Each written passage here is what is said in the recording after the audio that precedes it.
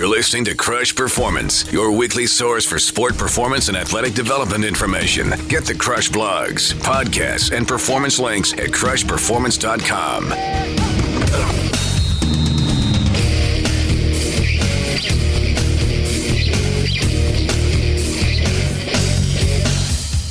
Artificial sweeteners, also called sugar substitutes, non-nutritive sweeteners, or high-intensity sweeteners, are chemically synthesized substances that are used instead of regular sugar to sweeten foods and beverages. And according to recent warnings, they are potentially dangerous to you, your family, and most certainly your athletes. Today, the Krush War on Sugar makes a triumphant return. It's our first War on Sugar episode since we were shut down by COVID, and there is so much that has happened in that time.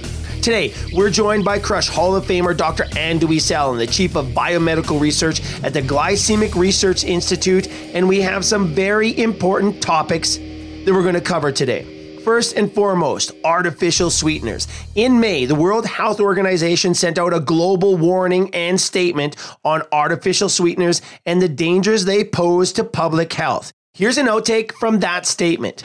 The recommendation is based on the findings of a systematic review of the available evidence, which suggests that the use of non-sugar sweeteners does not confer any long-term benefit in reducing body fat in adults or children. Results of the review also suggest that there may be potential undesirable effects from long-term use of non-sugar sweeteners, such as increased risk of type 2 diabetes, cardiovascular disease, and mortality in adults. We'll discuss what this all means for you and what you can do about it. And let's talk about the non-nutritive sweeteners and why they're such a bad fit when it comes to sport performance. And just recently, the Canadian Food Inspection Agency, which is the Canadian version of the US FDA, banned 6 energy drinks, pulling them off the shelves coast to coast for labeling issues and for excessive caffeine content. Some levels were so high, they're deemed unsafe for consumption. Let's talk about the dangers of excessive caffeine consumption, and I want to set the record straight. Caffeine is not energy, so let's discuss the difference between energy and caffeine. And finally, we know that the brain and body work together in everything we do, but did you know that the brain and body connection is critical when it comes to nutrition and ultimately your performance? We'll explain so you can make the best possible decisions when it comes to your food timing and your food selections. It's the return of the Krush War on Sugar, and today we are in attack mode as we break down the science of sweetness. Here we go.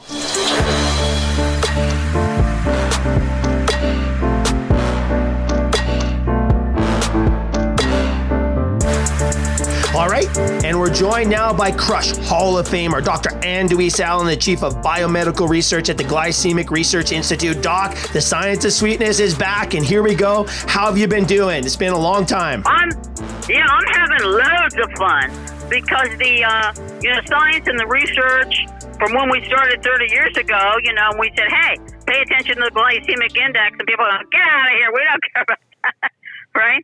And now, fast forward, we know that the glycemic index and response and the way that the glycemic index acts, it totally controls the gut-brain axis. So don't tell me that the gut-brain axis doesn't matter. Everybody's doing gut-brain axis research. Harvard, Yale, Princeton, Cambridge. Bill Gates just spent a fortune on the gut-brain axis, and guess what they've come up with? Nothing significant. Just, okay, this is what happens. This is how it gets screwed up. But is anybody saying, here's how you fix it? Well, that's what, the whole purpose of GRI is to fix it. Yeah, right. Well, Doc, you and I have always said a couple of very, very important things. One of the things that I loved since I've known you almost 20 years. So listen, isn't it kind of interesting how you develop as a professional? I was thinking about this as we were prepping for this call. And, I spent my entire life, working in high performance sports, really trying to master human physiology. And then I knew biochemistry and psychology. So my background really is physiology and psychology. But then you get into the world and you understand that there's massive gaps in performance. And a lot of it is biochemistry. And that's where that's where our paths cross, like the streams in Ghostbusters, those proton paths, and then boom, magic happened. Delicious. I love those things. Yeah, but I want one to take home. Yeah. Just so I can use it occasionally. Me too. But when I met you and we started talking about the real science behind biochemistry and human performance, listen, things got really, really fun on my side. I have totally enjoyed following your career and everything you've done in the last 30 years, but our 20 years together have been absolutely amazing. And the stuff we're doing right now is great. And we're going to talk about a lot of that today. But you've always said, and we've always said this from the start, we don't make the rules. We're just learning how to play by the rules. And then absolutely, we don't get to change. We do not get to change evolution. Right. Okay, the brain hasn't changed in 300,000 years, but now we want to say, oh, that doesn't matter. We're just going to give it some food that isn't food, and that's going to work out fine. Guess what? It don't work out fine. So the way I look at it was when I met you, it was peanut butter and jelly. Finally, the sandwich came together. You had your part of it, which I certainly didn't understand. Man, did you school me on ATP? Well, we got some juicy data. And now we've been doing, research for a long time, but we've really moved in some incredible lanes of fast forward science. And it's amazing because people are just going crazy, going, okay, well, it's all about the gut-brain axis now. That's what the game is. Well, duh. The whole globe works on the gut-brain axis. It means anything you put in your mouth. What is the gut-brain axis? It's anything that gets in your mouth, whether you spit it back out or not. As long as it hits the tongue, that's it. Game over. You got 11 seconds to change it. So with you supplying your side of it, the physiology, which we really weren't there. We were just in, nutritional neuroscience.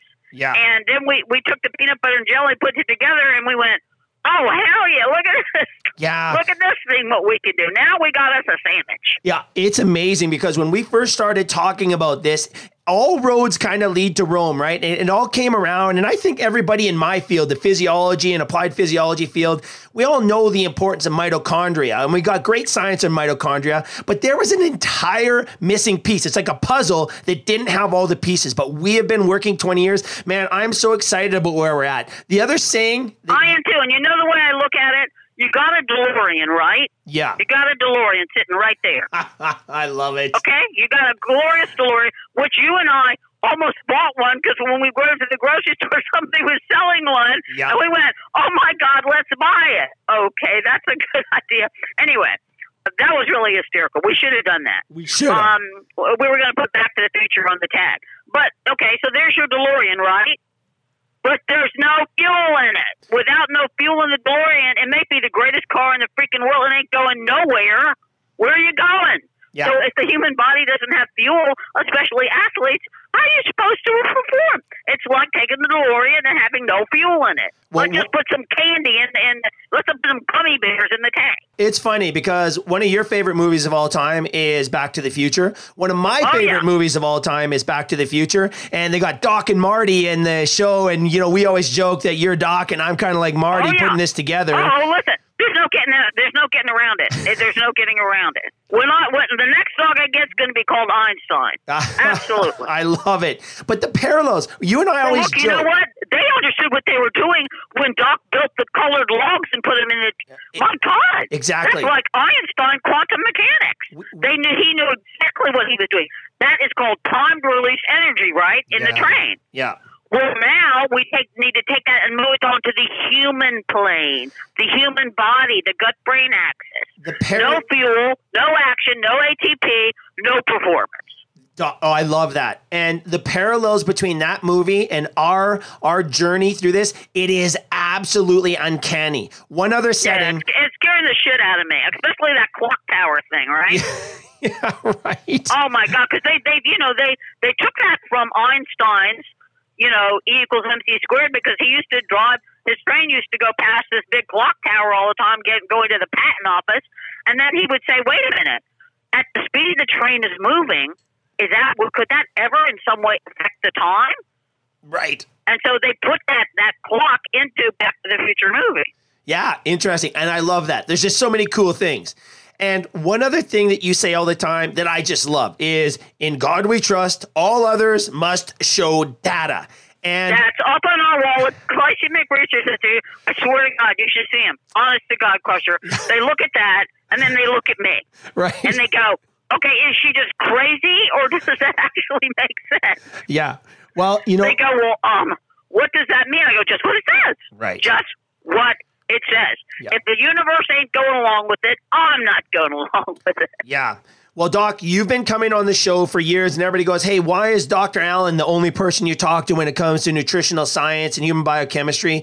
And I simply say because we like to get to the bottom of it. And we've worked with a lot of great people in that area. But when it comes to cutting edge, in 1983, you were 20 years ahead. I would say with the work that you've done and the work that we're doing, we're 25, 30 years still ahead today. And yes, and I'm loving it so much. And you know what you and I used to say to each other when we'd go on stage together, which was a hoot. You can just imagine. So all of your listeners on the radio show should know that whatever we're saying now and crazy stuff, oh yeah, we get on a stage and say it to hundreds of thousands of people. Okay? Yeah. We just get on the stage and we just let it rip. And they're like laughing hysterically because we like to have fun too. But they'll say, oh my God, did you hear what they just said? Well, yeah, because we're going to tell it like this. And we used to say, you know, we get out on the stage, we say, we are here to eradicate the rapid spread of high-tech ignorance. I love it. And I know, and they'd go, what? Yeah. I thought this was a lecture. It is. It is a lecture. And honestly, Doc, that is a great segue for today, or a great theme for today's show, because that's exactly what it's all about. I can go back 10 years ago and get sound bites of you and I talking about the downside of artificial sweeteners. Well, fast forward to 2023. Yeah. The WHO, the World Health Organization, in May of this year, launched a global warning outlining their concern for weight control in newly released guidelines for the use of artificial sweeteners. Here's what they said in their release. They have slammed the ham on sucralose and artificial sweeteners, and we'll talk about that. Why? Yeah, we were talking about this 10 years ago, and I'm saying, okay, if you're going to drink a sports drink, don't you need to know that that sports drink is going to do something? Otherwise, why are you drinking it? Yeah. What's the metabolic outcome? Why are you drinking a drink that you don't even know what it's going to do to your body? Why? What? Does that make any sense? It is now, I believe, the responsibility of every manufacturer to inform the client, which people who buy sports drinks specifically, on what's the metabolic response. Yeah. What's it going to do? Is it going to do nothing? Is there fake fuel? Is there no fuel? Right now, we're specializing at GRI in non-artificial intelligence. Not artificial intelligence, but NAI, non-artificial intelligence in sports drinks. I love it. And hey, everybody, if you want to go check out that information, go to glycemic.com. That's the homepage for Glycemic Research Institute. Doc, so much great information on there. But hey, listen, just in terms of that, the WHO's a memo that came out, their warning. This is what they said. The recommendation is based on the findings of a systematic review of the available evidence, which suggests that the use of non-sugar sweeteners does not confer any long-term benefit in reducing body fat in adults or children. Furthermore, the results of the review also suggest that there may be potential undesirable effects from long-term use of non-sugar sweeteners, such as increase of type 2 diabetes, cardiovascular disease, and the mortality rate of adults. This has been echoed time and time again. The Mayo Clinic, National Institutes of Health, Harvard. And Doc, you referenced something in one of our conversations from 2019 in the Journal of Obesity that was very similar to this. Just powerful stuff, but it's only coming to the surface now, and I'm glad. You got that right. GRI just put out a newsletter, okay? Breaking news from the World Health Organization. World Health Organization advises against the use of artificial sweeteners. So, okay, great. Oh my God, it's about time. And we can talk about, you know, we've been studying now artificial sweeteners, which we're calling fake fuel.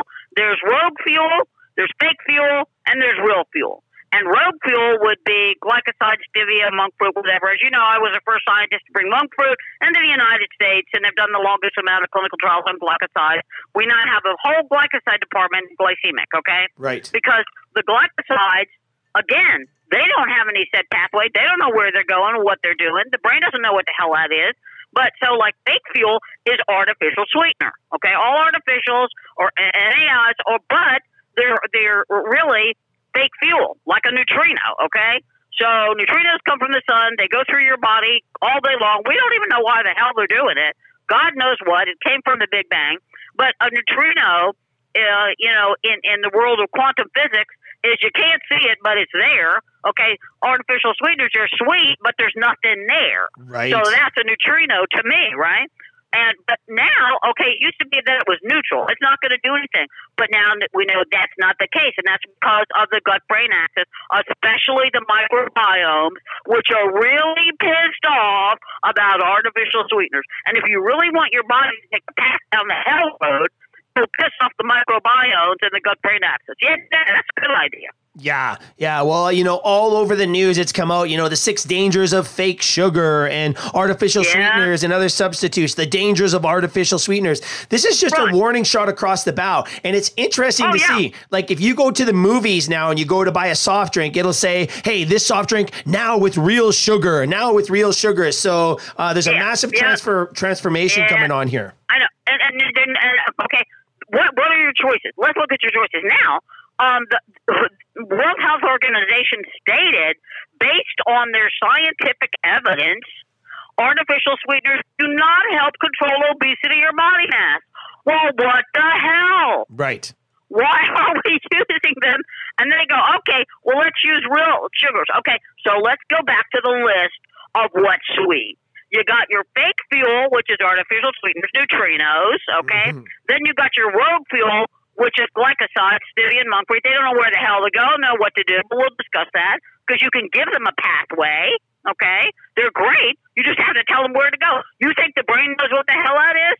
It's a fruit. No, it's not a fruit. It's an isolated rubidioside or glycoside from the steviol plant or monk fruit. So don't even. I've been doing that research for 30 years. Don't even start up on that crap, right? And then you've got real fuel, and that is fuel that turns into energy and ATP, which is what the body. Do you think that DeLorean could run on no fuel? Okay, let's put some artificial sweeteners and then some glycosides, stevia or monk fruit or any of those. Okay, liquors like glycosides are now illegal, but okay, and go. Okay, we got the DeLorean with no fuel. What the hell are you talking about? How do you expect, even if you're not an athlete? Okay. Here's the bottom line. You can change the software. That's what you put in your mouth, okay? Right. But you can't change the hardware, which is the brain and the gut-brain axis, which has been around for a long time. As I said, the brain hasn't changed in 300,000 years, and it doesn't know what the hell an artificial sweetener is or an isolated rubidioside and a glycoside. You have to tell it where to go. You have to give it a direction, or there's going to be chaos and hell to pay. Yeah, Doc, it takes me back to 2010 when Sharon Fowler and her group at the University of Texas launched or released their data on the largest long-term research project or research study on adult obesity. 18 to 64, I think, was there. But they analyzed everything and they narrowed it down to soft drinks being the number one culprit. And within that soft drinks, diet sodas were more responsible for fat storage or more associated with obesity than non-diet sodas. And if you'll remember, I did a 4-hour live podcast on Clear Channel with my research partners of 5 years with NIH, Johns Hopkins, and Dr. Randall Maxey, who's the president of the National Medical Association. We all got on a podcast, okay, for 4 hours on Clear Channel and said, hey, guess what we just found out in clinical trials? That a diet soda is more fattening than a regular soda because it stimulates insulin in the gut-brain axis. High insulin is what causes type 2 diabetes, which is caused by stimulating insulin. Now, you can put something in your mouth that's not a fuel. It has no calories, no carbs, and it's going to stimulate. It's going to be insulinogenic, which causes type 2 diabetes and Alzheimer's. So, artificial, non-fuel, non-metabolic sweeteners have been conclusively correlated with negative gut microbiomes. Sure. Oh, my God. They cause microbiome alterations, which are directly linked to insulin resistance, which is the key factor in the pathogenesis of type 2 diabetes and Alzheimer's. Now we're not joking around. We're talking about diabetes and Alzheimer's and artificial sweeteners and screwing up the microbiomes. It's a nightmare of recrimination. Yeah, this is real stuff. We're talking with Dr. Ann Deweese Allen, the Chief of Biomedical Research at the Glycemic Research Institute. You can go to glycemic.com to check out their great information. Doc, it's amazing to me that we knew this. We knew it. Our group knew this. We were screaming it from the mountaintops. And here we are almost, 7, 8, 10 years later. And now the officials, the World Health Organization, Harvard, the FDA, National Institutes of Health are now joining us on those mountaintops. Isn't that incredible how it just takes so much time? Okay, thank Amen. God. It's like, Amen. the naughty side of me wants to get up on stage and go, I told you this 20 years ago. But, okay, they're not going to like that, right? No. Agreed. So I just have to move, fast forward and go, okay, they finally got up to speed. Which I love. I'm so happy because I'm getting to do as you are. Yeah. But again, we're talking about, okay, let's talk about all the problems. I don't give a crap about that. Let's talk about a solution. Amen, now, sister. Let's look at that microbiome problem with artificial sweeteners, okay? Yeah. All glycosides, which I've studied for 30 freaking years, okay? And we have a glycoside department at Glycemic. We're now doing massive glycoside research, which we already have, okay? Those glycosides that come out of stevia or monk fruit, they don't have any negative impact on or function of the gut microbiome, whereas artificial sweeteners do. So look at it this way. This is how crazy it is.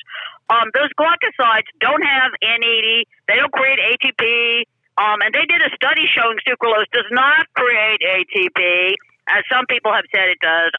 No, it doesn't. Anyway, so we're saying, okay, wait.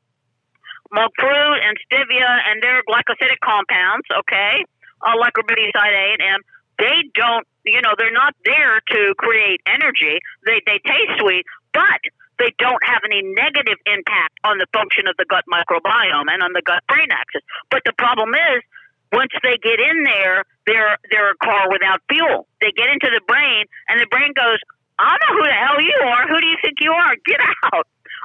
Because there's no fuel for the brain and the gut-brain axis. If something goes in your mouth and there's no fuel, there's going to be hell to pay because the brain is a greedy little pig and the brain has to eat first. People always think that the gut-brain axis, okay, which you can describe upstream, downstream. If you think that you're talking to the stomach, you're not talking to the stomach. There's some neurons in there that give the information back to the hypothalamus of, we're hungry, we're 3-year-old babies, we want a damn cookie, feed me, but they don't make the decisions. The brain makes the decisions all the way from the brainstem on up. So the hypothalamus can figure out from what's on your tongue if it's real fuel or fake fuel.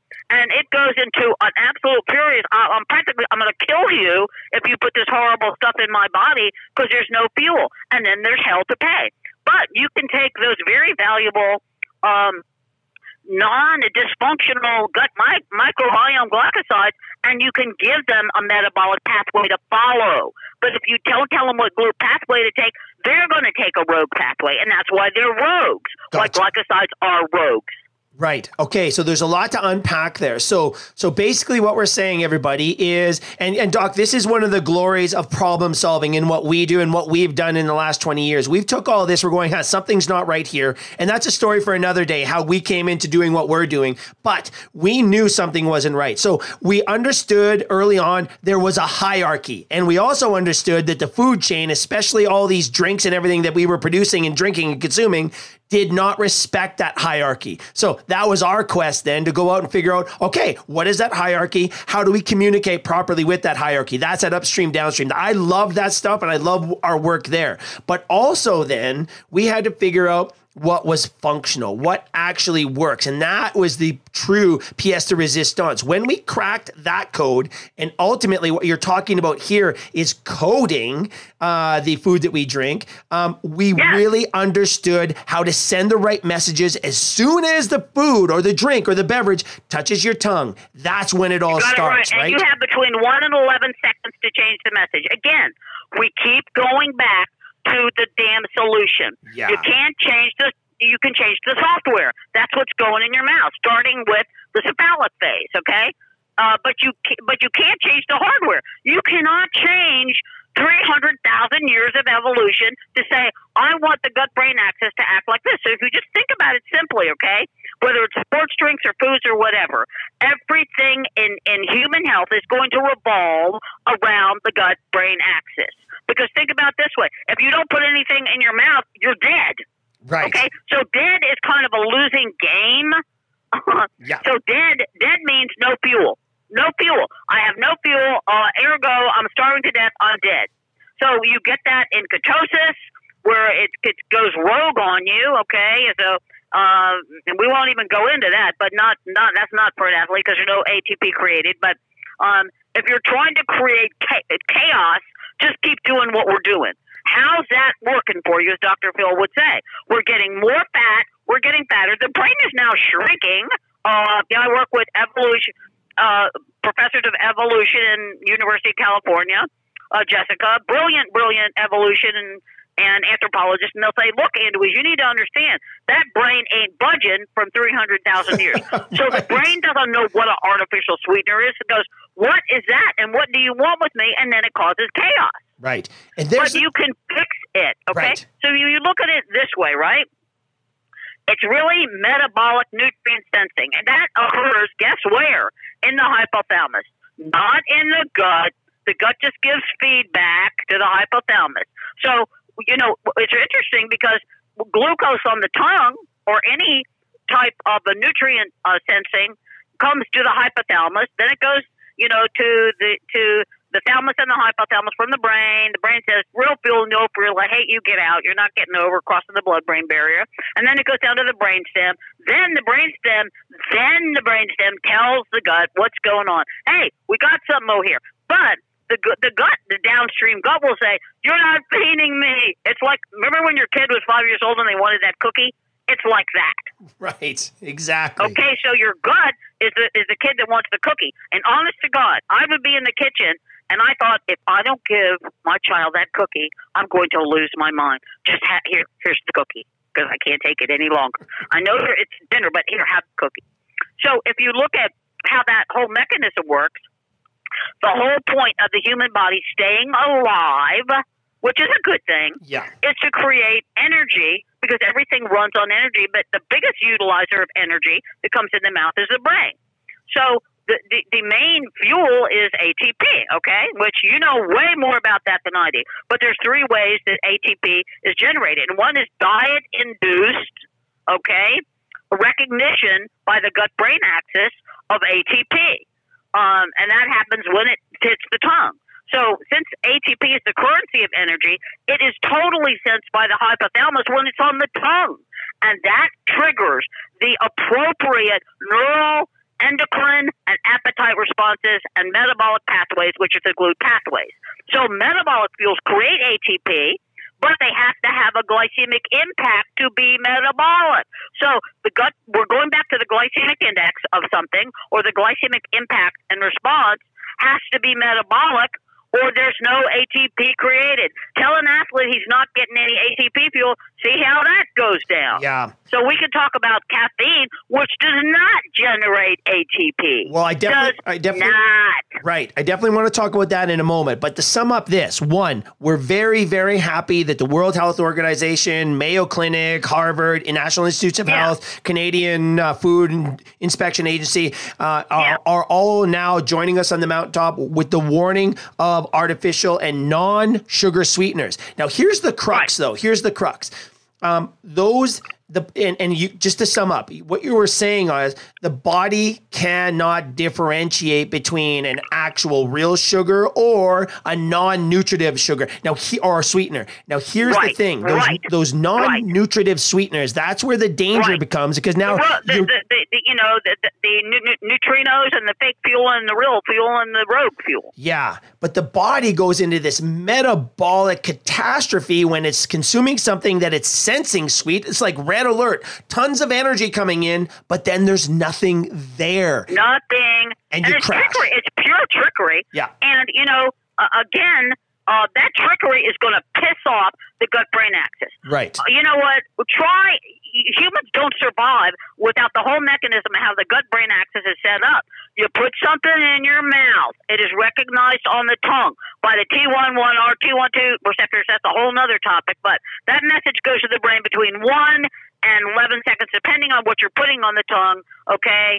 And then the brain says, oh, goody, real fuel, this is so great. But if it sees the artificial sweetener, it says, oh, this is sweet. I bet we've got something good, okay? But then when it gets to the brain, to the GLUT1 pathway, and says, come on into the gut-brain axis, the brain goes, oh, you lying, cheating pig.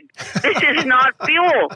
So, okay, let's just take all of our dogs, okay? I'm a dog crazy advocate, okay? Yeah. I would have 100 dogs if I could, as you know. I love dogs. Anyway. That's the only unconditional love we're ever going to get, but that's a whole other topic. All right, why don't we just take our dogs and call them in the kitchen for dinner and give them lettuce? Let's do that. Right. Lettuce. Yeah. There's going to be a lot of unhappy dogs. You got that right, and dead dogs, okay? Yeah. So what we're doing right now with these fuels and fake fuels is we're starving the brain and starving the body, and it's causing type 2 diabetes, insulinogenic response, Alzheimer's. Because look, here's what Alzheimer's is. You get a fuel that comes to the brain, okay, the gut-brain axis. Now, the GLUT1 pathway is the soldier that keeps all the crazy because the GLUT1 pathway will say, what's in the bloodstream now? Is there crazy stuff in there? Is there any fuel? What's in it? What is there something that we like that we could use? Utilizable. What's in the bloodstream? And then it'll pull it out and use it. Okay? And if it goes in there and says, there ain't nothing in there. There's nothing in there. You lied to me again. There's no fuel because you just ate something that it doesn't have burnable fuel in it. Okay? Then the gut-brain axis says, oh, no, you don't. You're not getting in here to the blood-brain barrier because we're going to keep you out. Well, guess what happens when you keep let's say if you drank nothing that other than artificial sweetener drink, okay? It gets to the GLUT1 pathway. The GLUT1 pathway says, you're a lying pig. There ain't no fuel in here. Get out. You're not crossing the blood-brain barrier. There's no fuel. Okay. Then what happens? You lose cognitive function because the brain has no fuel. When you lose cognitive function, you get Alzheimer's disease. And that accumulates over time. And now Alzheimer's has been labeled type 3 diabetes, which is a very, very serious thing. Because it is. Yep, it's right in there. Okay, Doc, I love it. That's a great discussion on artificial sweeteners. Everybody. And here's the great thing. All the crushers out there who've been following the show for 18 years we've been on the air, they know this. So I'm quite happy to say that, you know, the people who listen to the show have been aware of this simply because of the conversations we've had. So that's a great discussion. Hey, you mentioned caffeine. So this last month, in Canada, Prime energy drink pulled from the shelves in Canada. Guess what happened? As of this recording, the day before this recording, the Canada Food Inspection Agency also pulled all Monster drinks from the shelves. Every flavor in every store, everywhere. And you know what I'm saying? It's about damn time. Yeah. So I'm actually kind of happy about this too, Doc, because we've been, again, screaming this from the rooftops. The Prime energy drinks had somewhere from 200 to 300 milligrams per can, and kids are drinking this. And when it comes to the Monster, we'd really... And a 15-year-old died. Right. And this is the tragedy side of this story. And it's happened more than once. We did a show a couple of years ago of a young basketball player who had energy drinks before his state final in basketball, and he passed away on the court from cardiac arrest. It's just too much. Yeah, and you know, here's the thing. As you know, I was on the sickle cell project for over 5.5 years with Dr. Randall Maxey. And the head geneticist from NIH. Okay, we did the sickle cell project for 5 years, ended up being invited to the United Nations for me to lecture on sickle cell. Yes. And here's what we do know. A large amount of African Americans have undiagnosed sickle cell because there's different levels. You can have sickle cell, and as a child, you're in the hospital twice a week. But you could have latent sickle cell, well, it's just a mild case. Now, the problem is in sickle cell, by the time you're 19 years old, you can have the cardiovascular profile of a 90-year-old man because that, you know, it's lack of production of nitric oxide and a whole other thing, which, as you know, I received a patent on nitric oxide and growth hormone. So I was asked to lecture on that topic and to figure out a solution, hopefully a solution that would mitigate it. But it's genetic, you know, it's a genetic mess. But what happened was that if you have a latent sickle cell gene or you're African American basketball player and you don't even know you have it, you can't, and your heartbeat goes up from the caffeine because of the adrenaline, you're going to drop dead on the court. That's not a joke. So we can't be joking around with caffeine anymore. No, it's time to get serious. And again, in terms of the Monster here in Canada, the Monster drink is kind of unclear. The Canadian Food Inspection Agency wasn't clear exactly on what the issues were, but they did say there were labeling issues and they did say there were caffeine issues because the Canadian Food Inspection Agency has hard limits to the amount of caffeine that can be offered in a beverage. And that's right, so look at this, right? How did Prime Energy drink get into Canada? It's got 180 milligrams of caffeine. 300, How did 200 it sometimes. get into Canada? That's the question. So some of the Prime Energy had 200 milligrams of caffeine, okay? And how did it get into Canada when their legal limit is 180 milligrams? Now, even that's too generous. After studying caffeine for 30 years, I can tell you that's a no-go in my book. I will not be a part of creating and doing research on any drink that has more than 150 milligrams of caffeine. Ain't gonna happen. Right. I'm not doing it. So we turn companies down all the time. Oh, can you certify our drink? No. You got too much caffeine in it. Get the caffeine out. That's too much caffeine. Yeah. But what, as you know, I got a patent on being able to mitigate caffeine and buffer its effects if you take it down the right blue pathway and give it some fuel. Again, we're talking about caffeine doesn't generate any fuel. It just jacks up your brain. There's no ATP. I don't care how much you put in there. It just jacks up your brain. Okay, great. I love coffee. I have patents on coffee. I've made millions of dollars on formulating different coffees. Okay, that's fine. But you have to really control how the caffeine acts if you're even going to use 100 milligrams of caffeine. Now, because Starbucks doesn't have to say how much caffeine is in there, and I'll tell you why. Because every different brand of coffee, the coffee beans, and we have our own coffee plant, okay, and we do analytical on caffeine constantly to say, if somebody submits a product to Glycemic Research Institute, I'm going to send it out for analysis of the caffeine. And it's always wronger than what they say. I'll go, no, because coffee beans change the amount of caffeine based on the water, the rain, the fuel, so many functions change the caffeine. And so the FDA said, how can we control Starbucks coffee when it depends on what year the beans were grown, where they were grown, how much fertilizer on it? But what they do say, if you're going to add caffeine to something, okay, you have to state it, but you don't have to tell how much. It is not required by the Food and Drug Administration to tell you how much caffeine's in your product. Oh, my God. Dangerous game to play. And to be clear, as you mentioned, caffeine does not supply energy. We're kind of misdirected in all the marketing. Energy drinks are driven by caffeine. There's also tons and tons of sugar. It is a metabolic disaster, these energy drinks, especially in sports. So there's a lot to talk about there. But let's sort of set this up.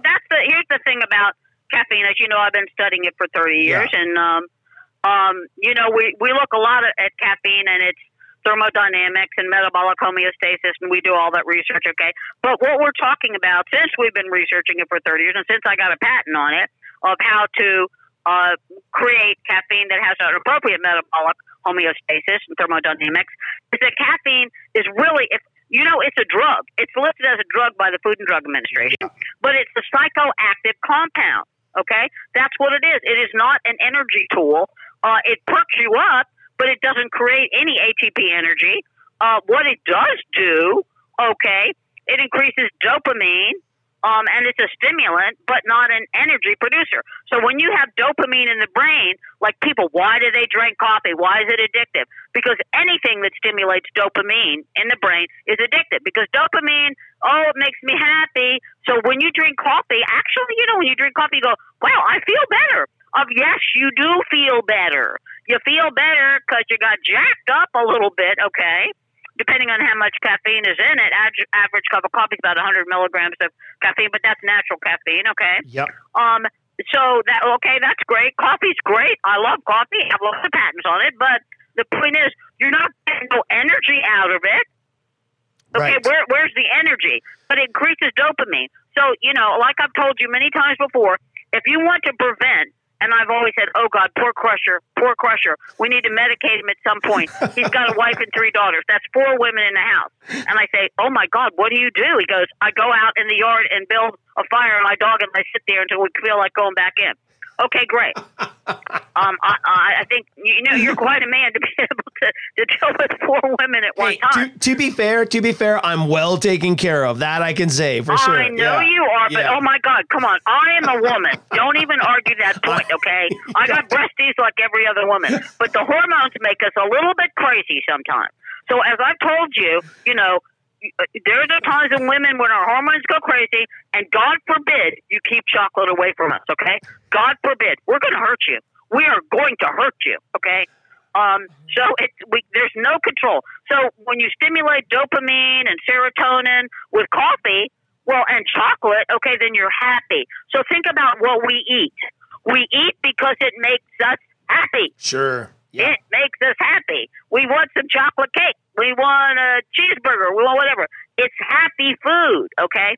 Well, there can be happy food and happy sports drinks, but they have to have a metabolic outcome. The only way you can do that is to neurally code them to meet the confines of the gut-brain axis. So everybody's doing gut-brain axis, and they're not coming up with anything. Okay. But we're saying, okay, wait. We can fix this by using the right sweet biomolecules. Because think about this. People are not going to stop eating or drinking sweet things. You can forget about that. It's going to take the brain another 500,000 years to figure out we even have artificial sweeteners. It doesn't even know what the hell it is. Right. So we want something sweet because it's a hierarchy food for the brain and the gut-brain axis. The brain is so happy if you put something sweet on the tongue. All right, so artificial sweeteners are out. That's out, okay? That's out. And now glycosides and monk fruit don't provide any fuel, even though they're sweet. So, okay, we got that. Then we got regular sugars, glucose and sucrose and high fructose corn syrup, and those are out because they stimulate insulin. They're high glycemic. What is left?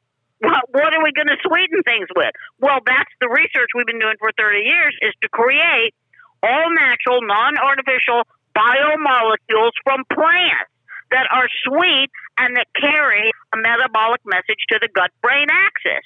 So if there's no fuel in your biomolecule, what the hell is an athlete getting out of a drink? If you're not getting any ATP, why are you drinking it? Just drink water. Yeah. Okay. So before we really hack into and unpack the gut-brain axis and the brain and body connection, just wrapping up the idea of caffeine. Caffeine is the most studied compound in the history of mankind, and it's one of the most consumed. And it is not an energy source. What it does do is it stimulates the central nervous system. It wakes you up. And then there's a cascade of effects there in terms of adenosine and blocking adenosine receptors. It disrupts sleep. I love that word. I love it. And that's a conversation for another day. But you are right. That segues right into this conversation of what do we do then? Well, okay, coffee, there's naturally occurring caffeine, which is what we like to hang our hats on. But this idea now of the brain and body connection. Let's wrap this conversation up with this, Doc, because there's so much information here. But when we talk about the brain body connection, we're talking about this gut brain axis in layman terms for everybody's out there, for the moms, the dads, the athletes, the coaches. How would you go about explaining the importance of this incredible connection between the brain and the gut? Okay. Well, as you know, we've been absolutely, completely obsessed with the gut-brain axis because really, if we just try to take the human body, right, let's take it down to its most simplest molecule. The whole system runs, the whole entire system of the human body runs on the gut-brain axis, okay? And that means what's coming into your mouth, okay, whether you swallow it or not. We prove that with diet sodas and non-diet sodas. Doesn't matter if you swallow it or not. Remember that once it hits the tongue, you've got 1 to 11 seconds to change that message. And that's what's so great about sports specific, okay?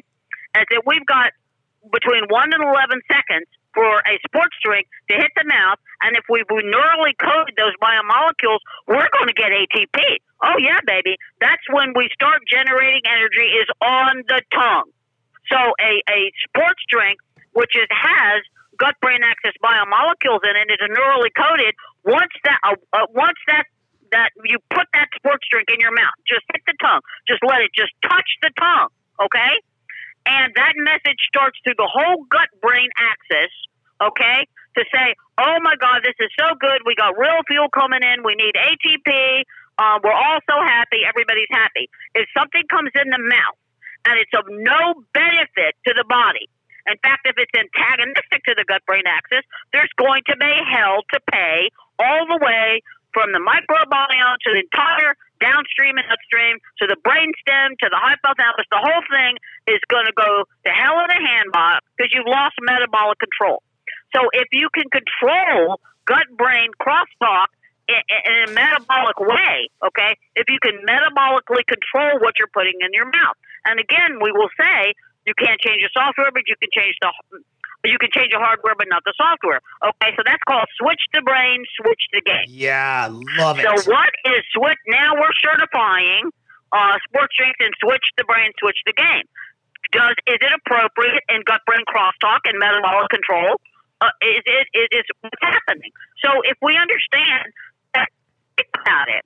For 300,000 years, what you're putting in your mouth is going to program who you are, how your body works, how much energy you have, and if you deprive it of that energy, you're going to get chaos. Because what's going to happen is your body's going to store all that fat, whatever you eat, into the adipose tissue fat cell through lipoprotein lipase and neuropeptide Y and all that. So when you think you're dieting, okay, if you go below 1,400 calories a day of non-metabolic fuel, you're going to stimulate the body to make more fat cells to say, you're starving me, okay? That's when we're going to talk about obesity, diabetes, and Alzheimer's. So unless you make the gut-brain axis happy by putting real fuel into that mouth, you got a serious problem. So remember, the brain eats first. So the brain craves something sweet, which is, something high glycemic with a hierarchy and a high Brix. And the brain goes, oh, my God, give me that chocolate cake because that has a hierarchy, which means I know that it's fuel. I know that it's a lot of fuel in there. But what you can do is to put on the tongue a message that, oh, this is sweet and it's a hierarchy, but it's low glycemic and it's not going in your fat cells. You can create biomolecules that are completely natural.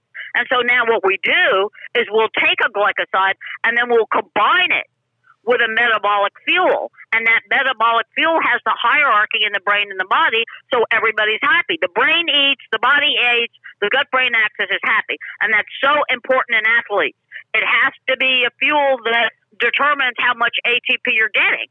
If you're trying to get ATP, you have to put something in your mouth that's utilizable fuel energy, because that hydrolysis of one ATP molecule will release 7.3 kilocalories of pure energy. Think you're an athlete and you're not getting any fuel. How can you perform? First of all, the first thing that's going to happen, you're going to lose cognitive function. You will lose cognitive function, okay? So the brain doesn't know that we have food. It just says, I need something, and I need something to eat, and it should be sweet. Great. We need to give it something sweet, or it's not happy. But you can do sweet by using glycosides and then combining it with a biomolecule fuel, and then the whole gut-brain axis is happy. Yeah, well, the messaging is important. I like the idea of using sport drinks as an example, because I think everybody can relate to that. And that's kind of how you and I met in the first place. I had a conundrum way back in the early 2000s. I was the head strength coach for the Blue Jays at that time, and we'd gone over and to spend some time with the Raptors in the NBA. We went over for a morning shoot. And about a week before that, I was working with one of our pro golfers.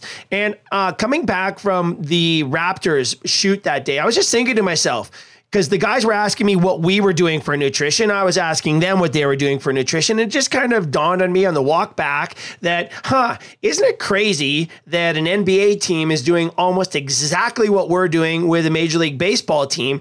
And it just dawned on me. This doesn't make sense at all. Two entirely different energy demands, two entirely different animals, an NBA athlete as opposed to a catcher, pitcher, position player in baseball, just totally different animals. And that's where I went on a quest, and that's how our paths crossed, because I figured that there has to be a way to fuel the specific needs of a sport. Here's what I quickly found out. It didn't exist. And then here's what you and I found out. It takes 18 years to figure it out, but we finally did it. And I am so jacked about what we're about to do. Yeah, but that's just a nugget in time. It's a nugget in time. Yeah, true. So you know what? You know what we always say in science? If you argue against reality, you'll always lose. Yeah, you're absolutely right, Doc. You're absolutely right. So I like this whole idea of coding. We're there now. We are there now, and I'm excited. I do honestly believe that with all the science we've created, we're going to change the entire landscape of the industry, and it's everything we talked about today. There is much more that goes into this. But Doc, listen to me. From the World Health Organization and all the major research institutes now sending the warning sign out to the public about artificial sweeteners. Thumbs up. The Canada pulling high caffeine drinks off of the shelves to protect consumers. Thumbs up. And now what we know about caffeine and energy and coding food, the upstream, downstream, we're on top of that. But I believe that's the next big thing that's going to change human health. Do you think that's fair to say?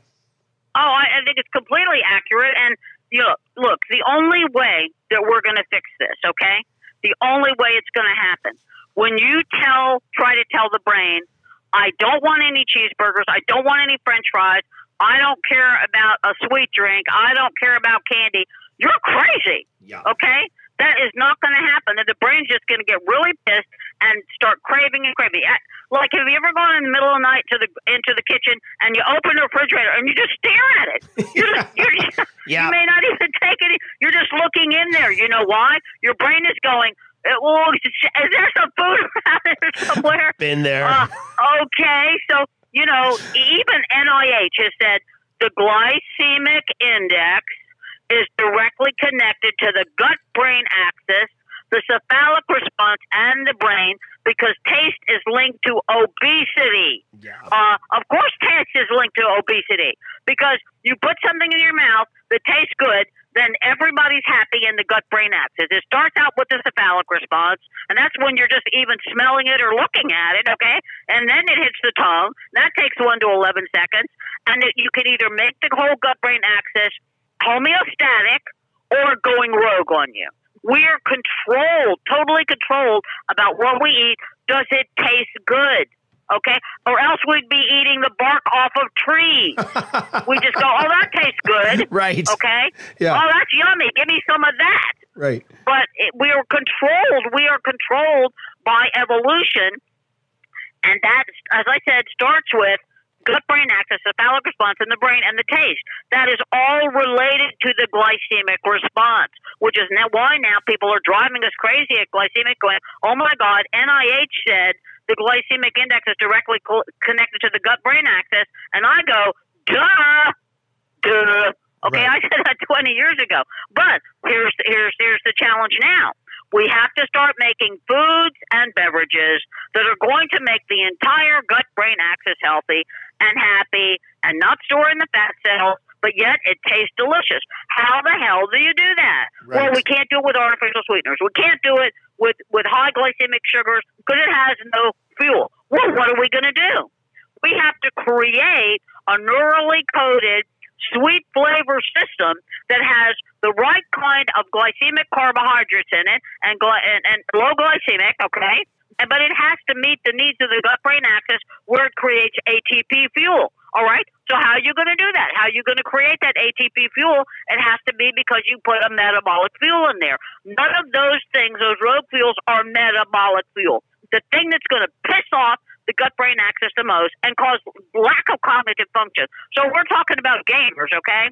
We're doing research on gamers' drinks. And what we found out, which is insane, is that a gamer uses more fuel than a long-distance runner because who gets fed first? The brain. So the brain, they're shavers, they're not moving. Oh, my God, they're not burning muscle glycogen. They haven't even moved. They're down in their mother's basement waiting for the meatloaf. They haven't even moved for 5 hours. They don't need any fuel, but the brain is using fuel.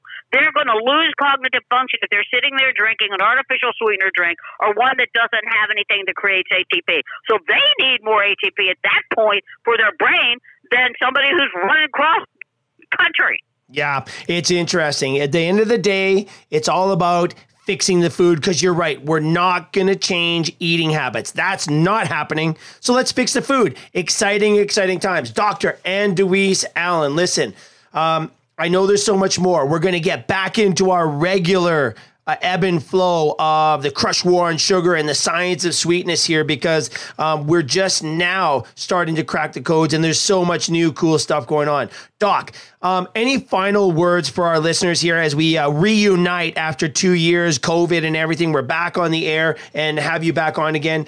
In closing remarks, anything you want to share with our listeners?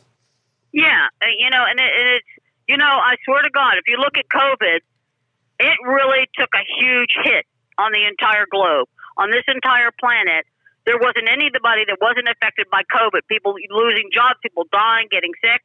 Oh boy, we don't even want to talk about that, but how that happened. But that's for another time. But there is some people go, okay, well, Dr. Allen, tell us about the bad news. I go, there isn't any bad news. There's no bad news. Okay, the good news is we know how to intervene with binary taste interactions, utilizing plant-based fuels that go in the body, and programming with a neural code. Now, look, that neural code is completely, all the research that we've done on it's safe for children, babies, diabetic children. It's diabetic friendly, it's family friendly, it's kid friendly, it's sports friendly, because it's made from plants, 100% organic plants. You can take these plants and extract what you want out of them, including fuel, and create a binary taste interaction for the gut-brain axis where everything tastes delicious, but it's not going to cause damage, go in the adipose tissue fat cells, which is a bad idea. But what we're talking about is creating hybrid sweeteners. The future is creating gut-brain axis hybrid sweeteners. That's the game. And we can do it naturally, organically, safely. We've done masses of clinical research, board approved by the Food and Drug Administration and the Bar by Human Health and Services. We got the data. We understand how to do it. Now we just have to we're frantically working with food manufacturers all over the globe. We have a great group in Rome who came to us and went, oh my God, we got to do this. So if you create hybrid fuels that are all natural and organic and safe and low glycemic and cross the blood-brain barrier, and you attach them to an ATP fuel source, that's it. There's the good news. We can fix this. I know, Crusher, that you're on top of that because we've been working with you for 25 years to make that happen in sports drinks. Yeah, I'm so excited. For human health and human performance, it's the dawn of a new age, Doc, and it's happening right here. Dr. Anne-Louise Allen, listen, thank you so much for all this information today. We are going to get bombarded with questions, but that's what it's all about. We love this. I can't wait until we talk next time, Doc, and we're going to let our listeners steer that conversation based on all the questions we get from this one. Doc. Yeah, I'd love to hear from your listeners. I hope they have questions.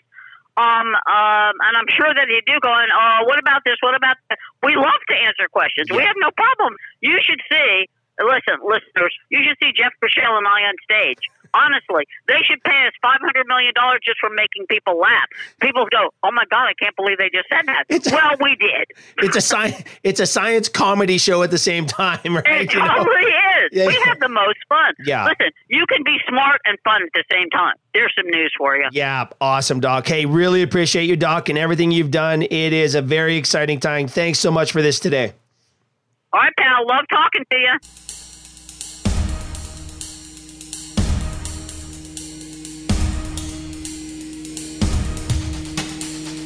All right, there you have it. So much information there, but this I love. Simply fix the food. This is the approach that's been driving our philosophy for the last 18 to 20 years as we work to figure out exactly how the body and brain operate from a biochemical standpoint and how it influences human performance, both physically and cognitively on the mental side. It's taken us more than 18 years of hardcore research, trials, successes, and setbacks, but we finally cracked the code. Check out Dr. Allen's great work at the Glycemic Research Institute. Go to glycemic.com. And our KP Sport website, where you'll see our first sport-specific performance drink that addresses coded energy to match sport demands. We started with baseball because of a promise I made to some of my players almost 20 years ago. Go to kpsportwyg.com. We're currently sold out, but there will be more coming soon, and here's my promise. We're coming for you and to support your performance no matter what sport you play. We simply ask, what's your game? It's been an incredible adventure in science and sport, so challenging, but so rewarding. And yes, I've been on the stage with Dr. Allen many times. In fact, at one event in Utah, we were lecturing on a very similar topic to today's discussion, sport nutrition and the sports supplement market. During the question period, a lady stood up with this question. So my son plays Pop Warner football, she said, and the coaches bring flats of an energy drink to each game. Based on what you said today, that's not only not good, it's a terrible thing, especially for the children. That was her question. Both Dr. Allen and I were stunned, and it took us a minute, maybe two, to process what we just heard. Pop Warner football is for kids 5 to 16 years of age. Her kids were 8 or 9, if I remember correctly. We eventually gathered ourselves and said, yes, that's exactly what we're saying. So I think the big takeaway from today's episode is protect yourself. Arm yourself with information and knowledge. That's what I would wish for you. There's more and more good information out there, but it's going head to head with the misleading, crafty, and corrupted spread of high-tech ignorance that is the world of advertising and marketing. Get informed and stay informed, because what you eat and drink can be an absolute game changer for worse and certainly for the better when you think like an athlete. I'm Jeff Krush. The Krush Performance Podcast is recorded right here in the Krush Studios. Our distribution partner is Radio Influence Digital Media, website and educational material produced by Debbie Krush, Miss Crusher. Theme music, graphics, and video design by Noah Alexin at Nolexin Visual and Sound. And this is season 18 of Krush Performance. Get the Krush archives and subscribe to the show. Go to jeffkrushell.com and follow me on social media. Search out Krush Performance. Have a great week, everyone, and we'll talk to you next time right here on Krush Performance.